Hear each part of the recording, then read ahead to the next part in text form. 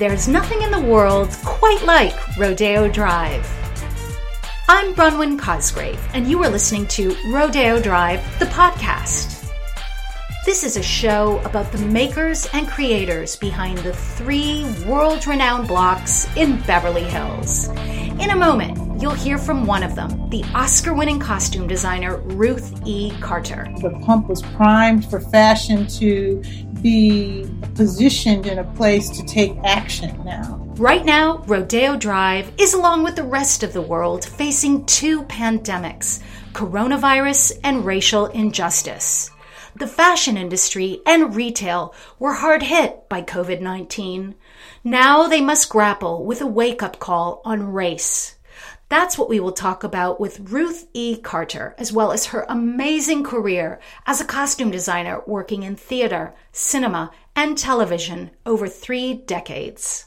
First, though, let's check back in with Kathy Gohary of the Rodeo Drive Committee.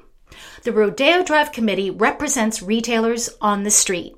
The last time we spoke with Kathy, store owners were getting ready to reopen after weeks of lockdown. Then came the Black Lives Matter protests. The crowd really just face-to-face with the officers here after what has been a certainly tense afternoon here on Rodeo Drive. We did watch earlier as a small fraction of the crew did breach into the Alexander McQueen store, looting that store. Far more did not do that. Many more were peaceful, most like this, just chanting. Well, hardly the reopening they were expecting for this weekend, those shop owners. Now the stores are reopening again. I asked Kathy how Rodeo Drive has been affected. Really, this is a day-by-day development for us.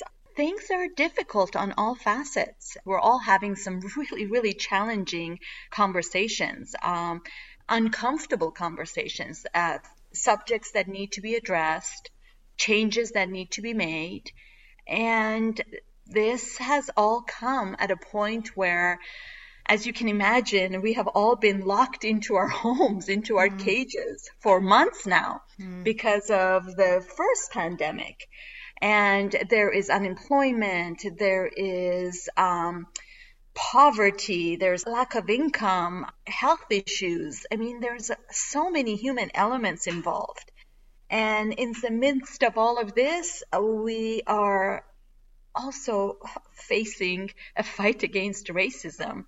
I mean, we're very proud to be part of this movement. This is big. This is big for us. This is big for humanity in general. What's it like on Rodeo Drive today? Today, as I'm sitting here right now, there's still boards up everywhere. You would not recognize our beautiful Rodeo Drive today. It is absolutely a different environment than what is one to expect of our luxury destination. It's blocked off because there's definitely damaged glass and stores that were tagged. So it's not exactly the safest environment. We've all taken every precaution to try to take care of those damages so that we can open safely for our employees and our guests. So, Kathy, the boards are coming off. How does that make you feel? Dare I say hopeful? Excited? I want to see the street alive again. I want to see employees who have been sitting home for the past 3 months to feel safe and secure and protected and come back. I think the community needs that. You need the energy in the city. Right now, the energy is somewhat stagnant. We need the restaurants to open. We need to have salons. We need people to find a safe way to coexist at this time and be able to enjoy their lives. You know, this is a whole new era for us. We will be having signs on our door that says social distancing. Masks are obligatory. You cannot enter an establishment without a mask. We need to protect our clients. We need to protect our staff. It's a different way of doing business. But definitely, for now, this is the best that we can do. That's Kathy Gohary, Director of Client Engagement at Valentino. On May 25th, George Floyd, a 46-year-old black man, died in Minneapolis, Minnesota, after a white police officer named Derek Chauvin knelt on Floyd's neck for almost 9 minutes. This tragedy triggered protests at unceasing racial injustice that have gone global. Fashion and Hollywood are no strangers to accusations of racial inequity and insensitivity. We are going to talk about that now with someone who straddles both worlds, the costume designer Ruth E. Carter. In 2019, Ruth became the first African American to win the Best Costume Design Academy Award. She got the Oscar for her work on Ryan Coogler's Marvel blockbuster Black Panther. The costumes Ruth created for Black Panther established her as a preeminent voice on Afro aesthetics. The extraordinary look she conceived for the film merged traditional African tribal wear with contemporary fashion. To assemble the wardrobe, Ruth relied on manual craftsmanship as well as technology like 3D printing. Black Panther is one of 40 films Ruth has worked on since starting her career in Hollywood in 1986. And we will hear more about that career shortly.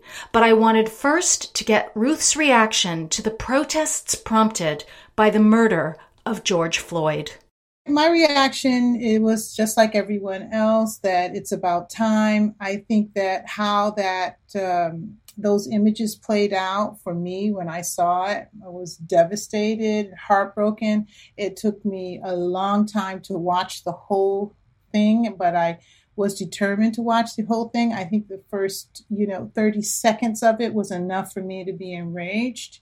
But we have been experiencing this kind of activity amongst the police force for a long, long time. And, this video tipped the iceberg and brought it to everyone's phone, everyone's computer, where they too could understand that there was an imbalance in our legal system. I mean, the idea that this could be you, I think, just started to hit home for a lot of people, that this could be you, that this is injustice.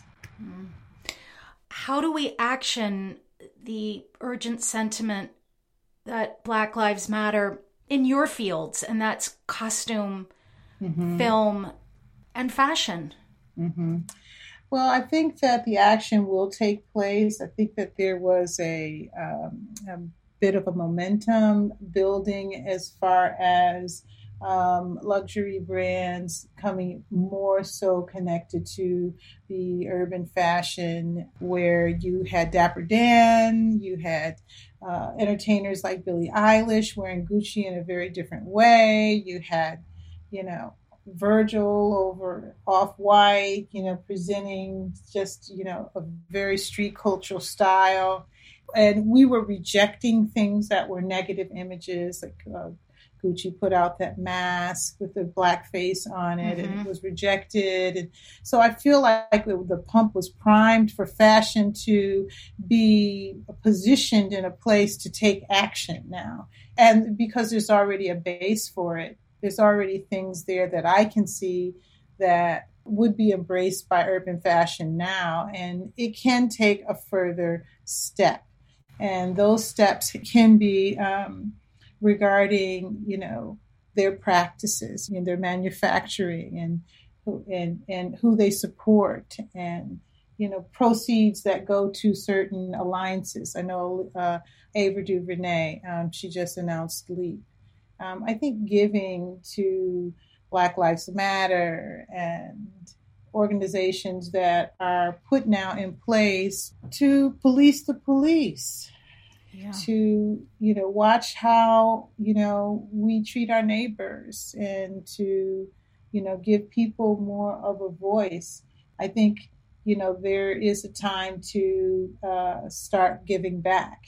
I remember I bought a T-shirt that I really loved from Marc Jacobs, and it had a spigot. It was a silk screen of a spigot with a drip of water coming out of the spigot, and every shirt that was sold, those proceeds went to clean water for areas that did not have it.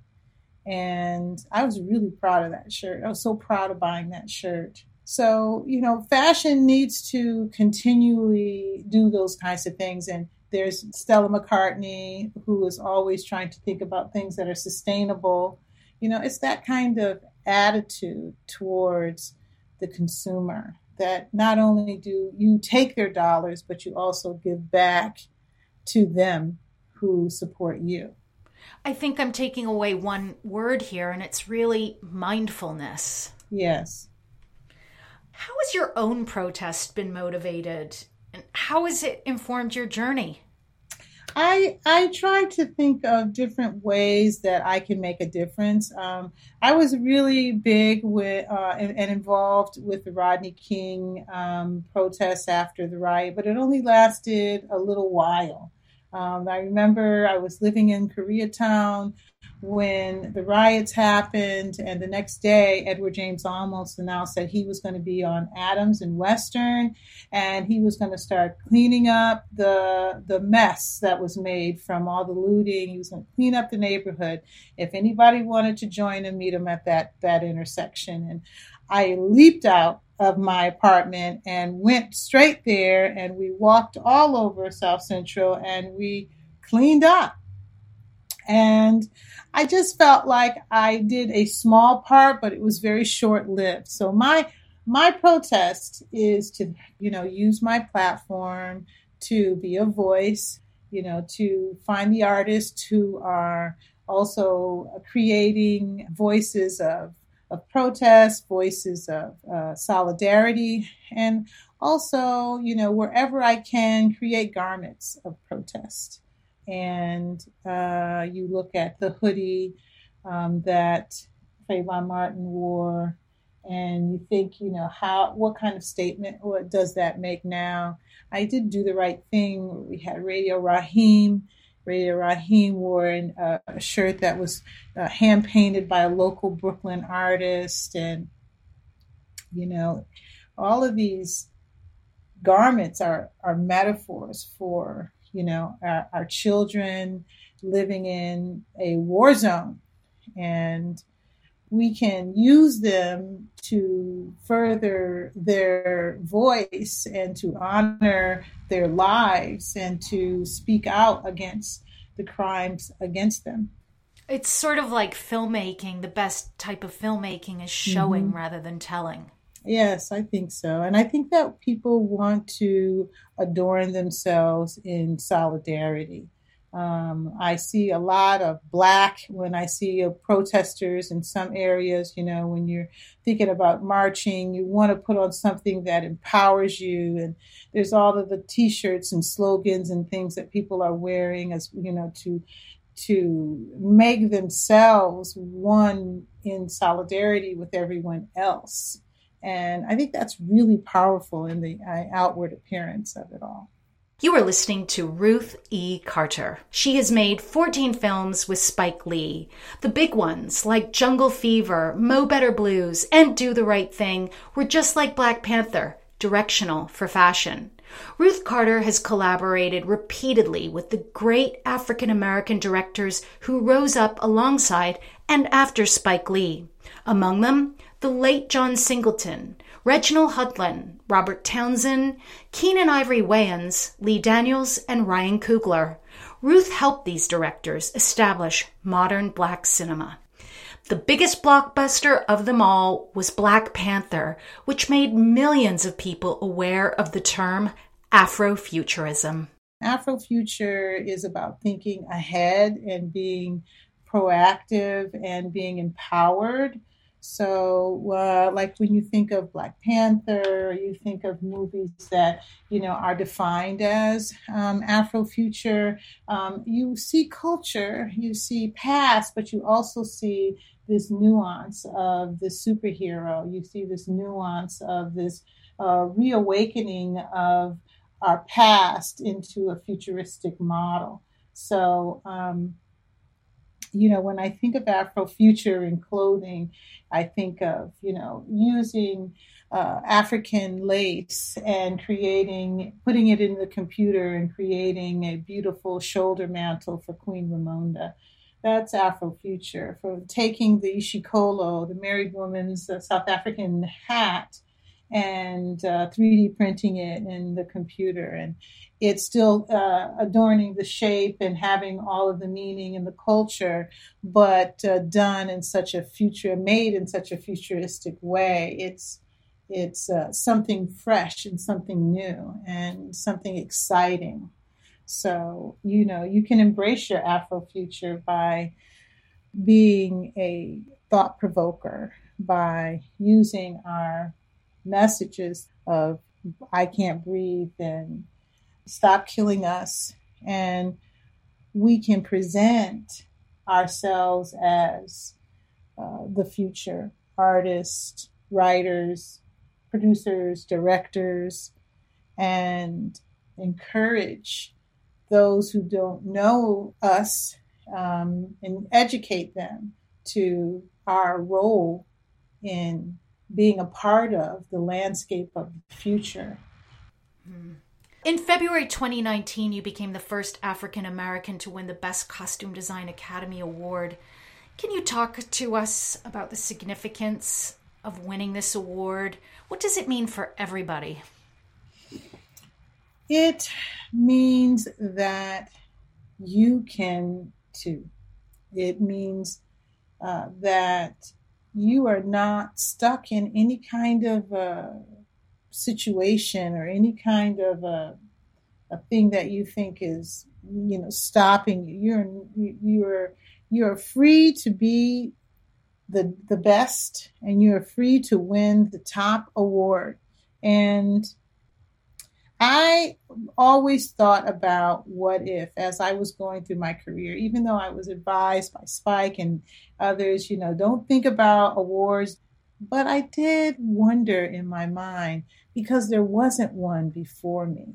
I thought, if I get the right project, I can be positioned to be the first to get that award and knock down that wall that may be, erected by the fact that, people only hail certain types of films as being the best. And, as part of my learning of my craft, excelling was a desire of mine throughout my career. How can I do this better? And I was constantly trying to grow as an artist. So, it was nerve-wracking as I don't know what to go up on that Dolby stage, but I got there and it was incredible. You talk about knocking down a wall. Can you look back over it's almost 2 years now? Can you see evidence that you knocked down a wall? Oh, yeah. How? Mm-hmm. Well, personally, I'm positioned to be a leader. I have this little gold statue now, so I'm asked, by a vast variety of people to come on to their projects, and in different capacities too. Some as producer and some as writer, and I think it's sort of like a cloak of magic that happens when you get this award. But I'm constantly reminding myself of who I am and what I want to do. There's that. There's also the fact that I've been in the Academy for over 25 years already.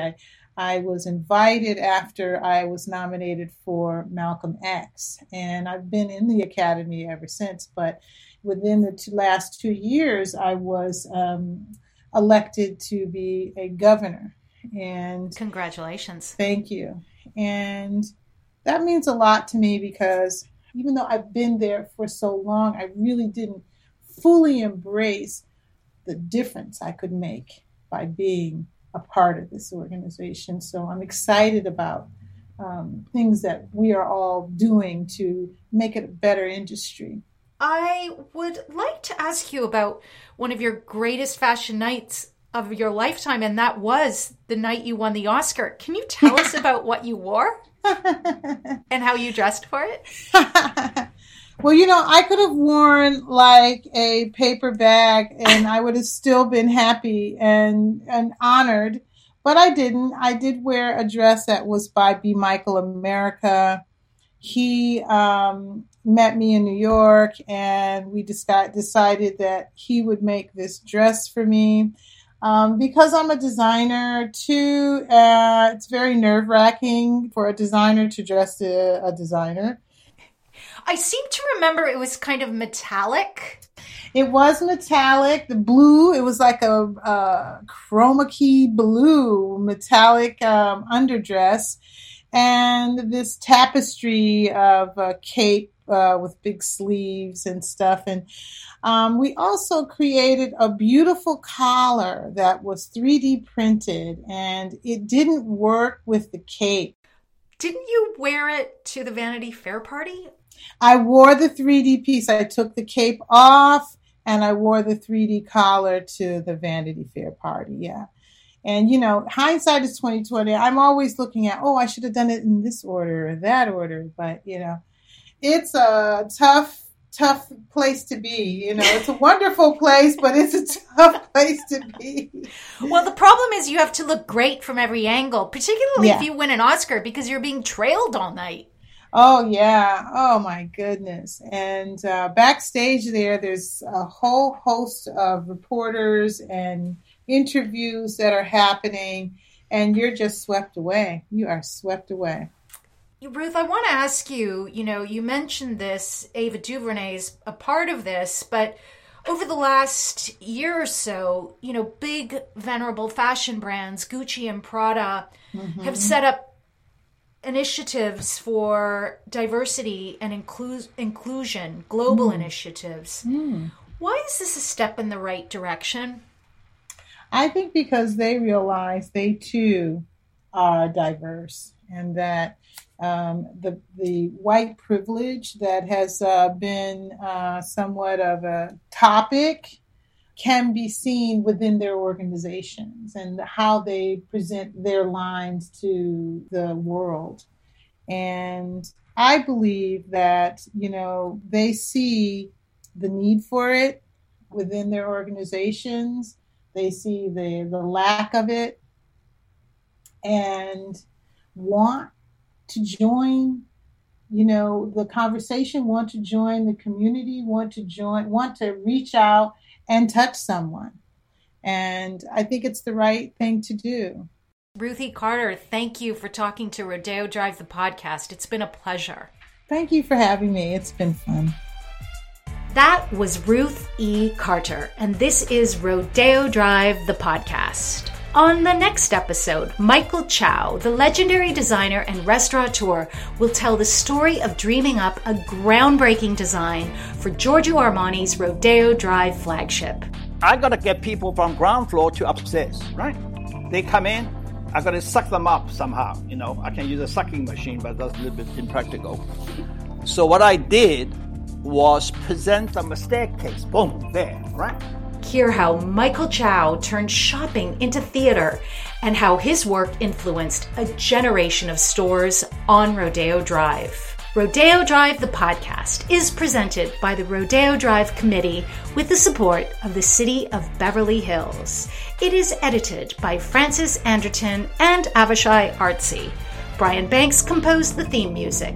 Livia Mandul, Mirabelle Allen, and Guthrie McCarty-Vachon are the production coordinators. The executive producer is Lynn Winter. Please rate, review, and subscribe to Rodeo Drive, the podcast. I'm Bronwyn Cosgrave. Thanks for listening.